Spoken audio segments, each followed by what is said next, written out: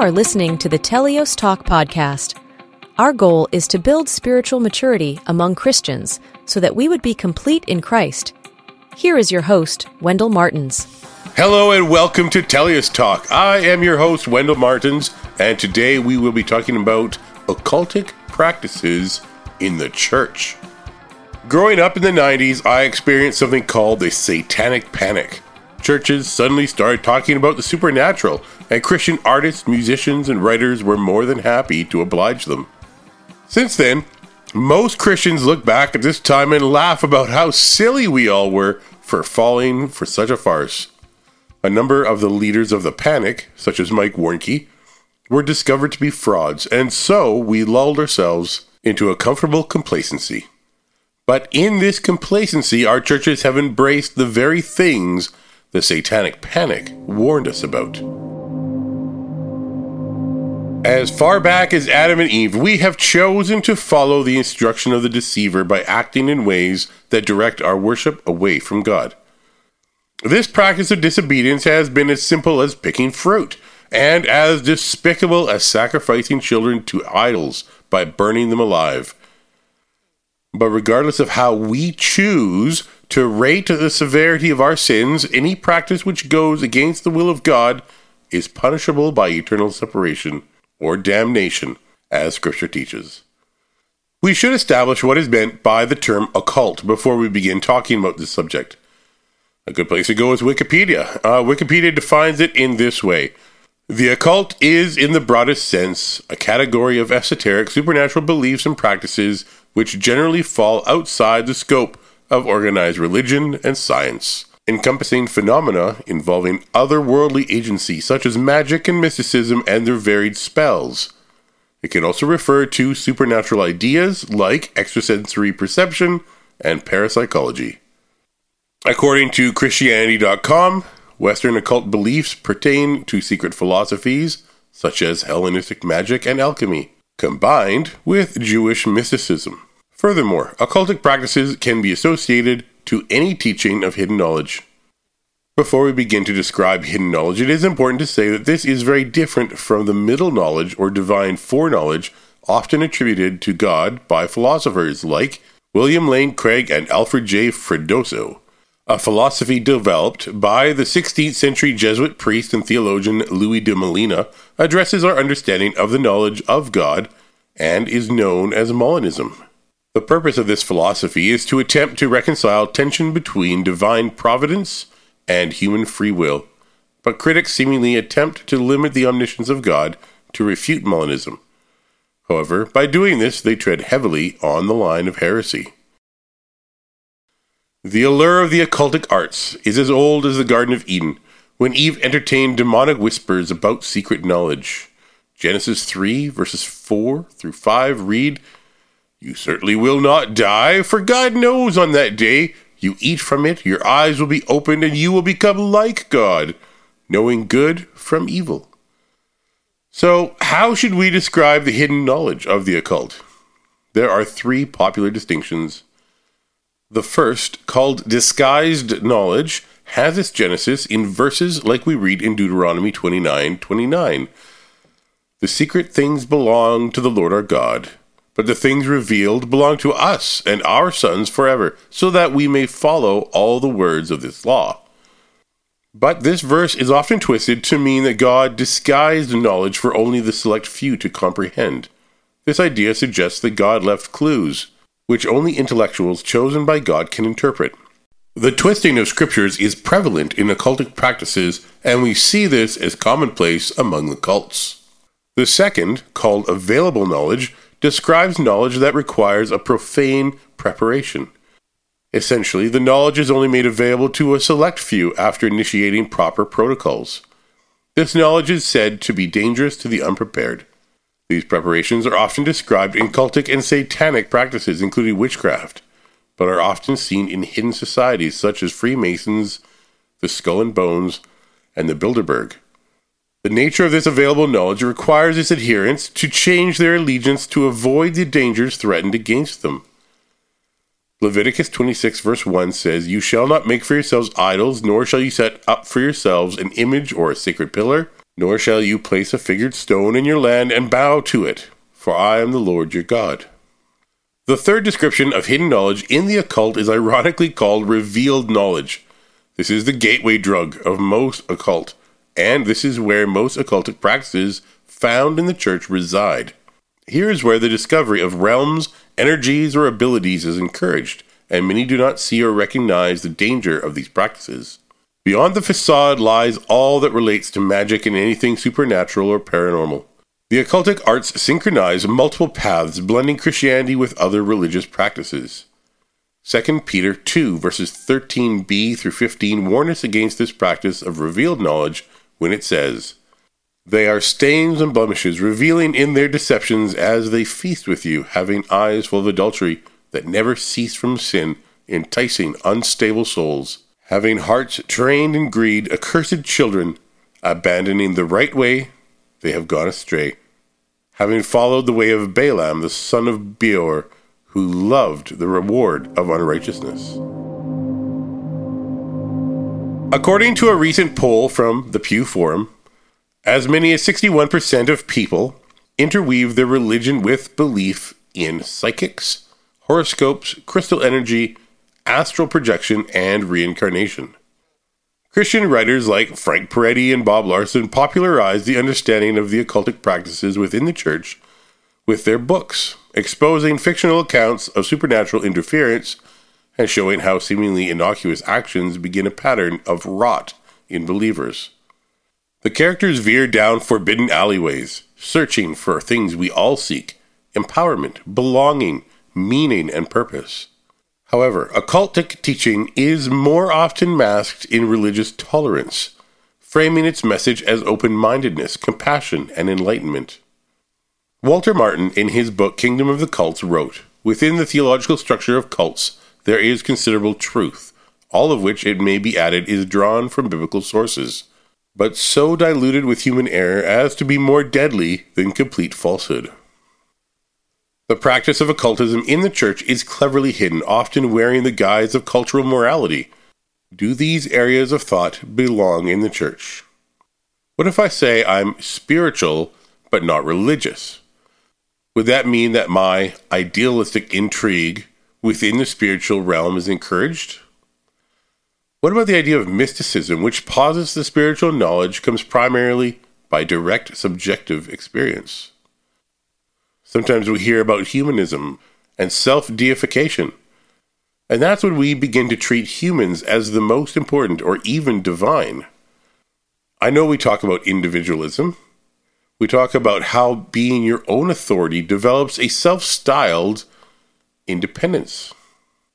And here's one we've all heard about: feminism and genderism, where a sense of female-focusedness or genderism brings separation by demonizing the image of men and attempting to deny the fatherhood of Christ.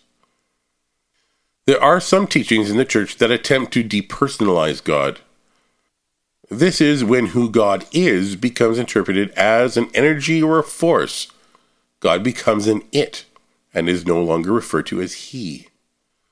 What about the idea of magical thinking? This is a belief that everything is related by some principle, force, or element which can be manipulated by human will. We see this very prevalent on TV shows and movies these days.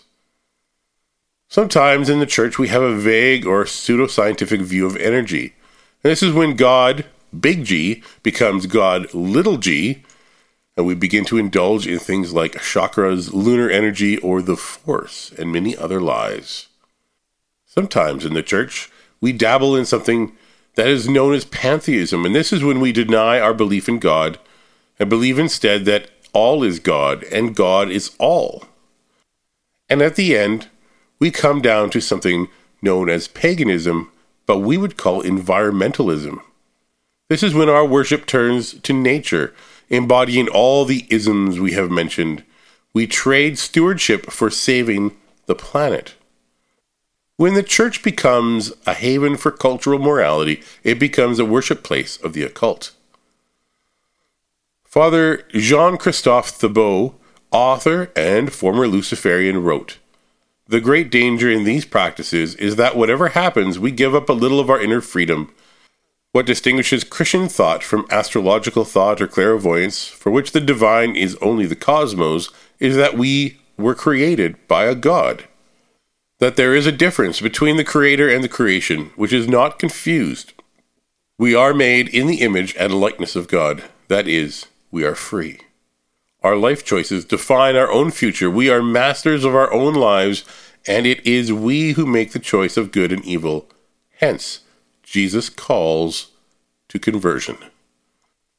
And I'm sure there are those who call themselves Christians, and yet they wonder, what's the harm with being sympathetic to climate change or feminism or checking your horoscope or having your palm read? A little dabbling doesn't hurt anybody. But the answer to this is wrongly assumed. Playing around in the occult is another way of being half-hearted or a part-time occultist. But the half-hearted occultist cannot be a wholehearted Christian at the same time. God wants your whole heart. So this is where we need to step away from the descriptions of our cultic practices as though they were hypothetical and speak to how it is manifest in our churches.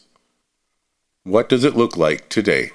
We may not see pantheism or paganism blatantly celebrated in our churches, but the gospel is whittled away constantly in other concealed ways. First on our list is the prosperity gospel. It is no gospel at all, but an embrace of such cultic deception as faith healing, angelic healing, discovering a higher self, self-enlightenment, and of course, prosperity. Second are the practices found in traditionalism, which numbs its followers from desiring truth, turning instead to charms, spiritual medals, amulets, good luck talismans, superstition, and worship or veneration of statues. Third is the tendency toward a new gospel, the gospel of self, or practice of Eastern spirituality, which taints the soul through Reiki, crystals, hypnotism, pendulums, magnetism, acupuncture, and yoga. Added to these are cultic familiarity with astrology, zodiacs, and ancestral visitation. Just as there is no such thing as a half-hearted occultist, there is no such thing as Christian yoga, Christian medals, or faith healing, just to name a few. Now, it may not always be clear where the line divides biblical practices from occultism, but in the Old Testament, particularly Numbers chapter 5, we read about practices such as the casting of lots and trial by ordeal. These practices seem very similar to spellcasting or divination, but Deuteronomy 18, verses 10 through 12 is very clear when it says, "There shall not be found among you anyone who makes his son or daughter pass through the fire, one who uses divination, a soothsayer, one who interprets omens, a sorcerer, or one who casts a spell, a medium, or a spiritualist, or one who consults the dead. For whoever does these things is detestable to the Lord. And because of these detestable things, the Lord your God is going to drive them out before you." What we need is discernment to recognize who the power is behind the casting of lots and trial by ordeal. The power was God. It was not secret earthly powers. God instituted these practices as a test of obedience. Proverbs 16:33 reads, "The lot is cast into the lap, but its every decision is from the Lord." And what of meditation? The biblical form of meditation is Godward focused, not inward focused, as we read in Psalm 119:27. "Make me understand the way of your precepts, and I will meditate on your wondrous works." This type of meditation is a form of worship. Do not empty your mind, but dwell on Scripture as detailed in Joshua 1:8. "This book of the law shall not depart from your mouth, but you shall meditate on it day and night, so that you may be careful to do according to all that is written in it. For then you will make your way prosperous, and then you will have success." And what is to be said of Christian mysticism? Gnostic mysticism was based on discovering hidden meanings in Scripture. But this varied from what we see in the lives of Peter and Paul, who desired union and relational fellowship with God. When we talk about mysticism today, we are desiring oneness with the universal soul. How different is that from Psalm 40 verse 8, which reads, "I delight to do your will, my God. Your law is within my heart." Why do we flirt with occultism in the church? Is it because we see no value in the institution? Church attendance is dropping, our children are abandoning the faith, and our governments have decidedly turned against all the values taught in Scripture. 1 Timothy 4 verse 1 famously states, "The Spirit says clearly that some men will abandon the faith in later times. They will obey lying spirits and follow the teaching of demons." This isn't a new problem for believers. The Bible is full of stories about people who chased after darkness. When the bride becomes a whore. I think of the book of Hosea. Hosea 4 verse 12 says, "My people ask counsel from wooden idols, and their staff informs them. For the spirit of harlotry has caused them to stray, and they have played the harlot against their God." Writer and apologist G.K. Chesterton, who converted to Christianity from the occult, struggled with the church's embrace of modernism, and had this to say, "Those thinkers who cannot believe in any gods often assert that the love of humanity would be in itself sufficient for them, and so perhaps it would, if they had it. When the church becomes deceived, occult practices blind it and harden the hearts of its members. The church is to help humanity, loving our neighbors because they still have the same needs as everybody else. They are our brothers, sisters, parents, and friends who become excited about a new way of thinking and understanding. However, when our hearts turn away from God, we cannot fulfill our commission." I don't know where I heard this thought, but I think it is sobering considering what we've discussed today. Judas Iscariot is proof that you can sit in a dynamic church with an amazing pastor and still become a friend of the devil if your heart is not 100% committed to Christ. One last thought regarding prophecy in the church. It seems to me that most of the prophecy we see in the church today is just a churchized version of going to see a psychic, a fortune teller, or a card reader. The vagueness or fortune cookie approach to prophecy, so popular today, shows how immoral we are as a church. We lust after spiritualism because we need our next God high. The phrase, "God, show yourself to me," is the addictive language of those who have little or no faith. Admittedly, I've said that myself when my faith has been low. But there are those who make this a daily ritual, and it is to those Christians that I question the intention of their cry. When our whole focus is on signs and wonders, we miss the small miracles of God's creation, the common and the mundane. I'm reminded of how Isaiah 61, 9 through 11 reminds us of who we are as a people of God. Listen first to what God promises and then how he promises to do it. "Then their offspring will be known among the nations, and their descendants in the midst of the people. All who see them will recognize them because they are the offspring whom the Lord has blessed. I will rejoice greatly in the Lord. My soul will be joyful in my God, for he has clothed me with garments of salvation. He has wrapped me with a robe of righteousness, as a groom puts on a turban, and as a bride adorns herself with her jewels." Okay, now listen to how God intends to do this.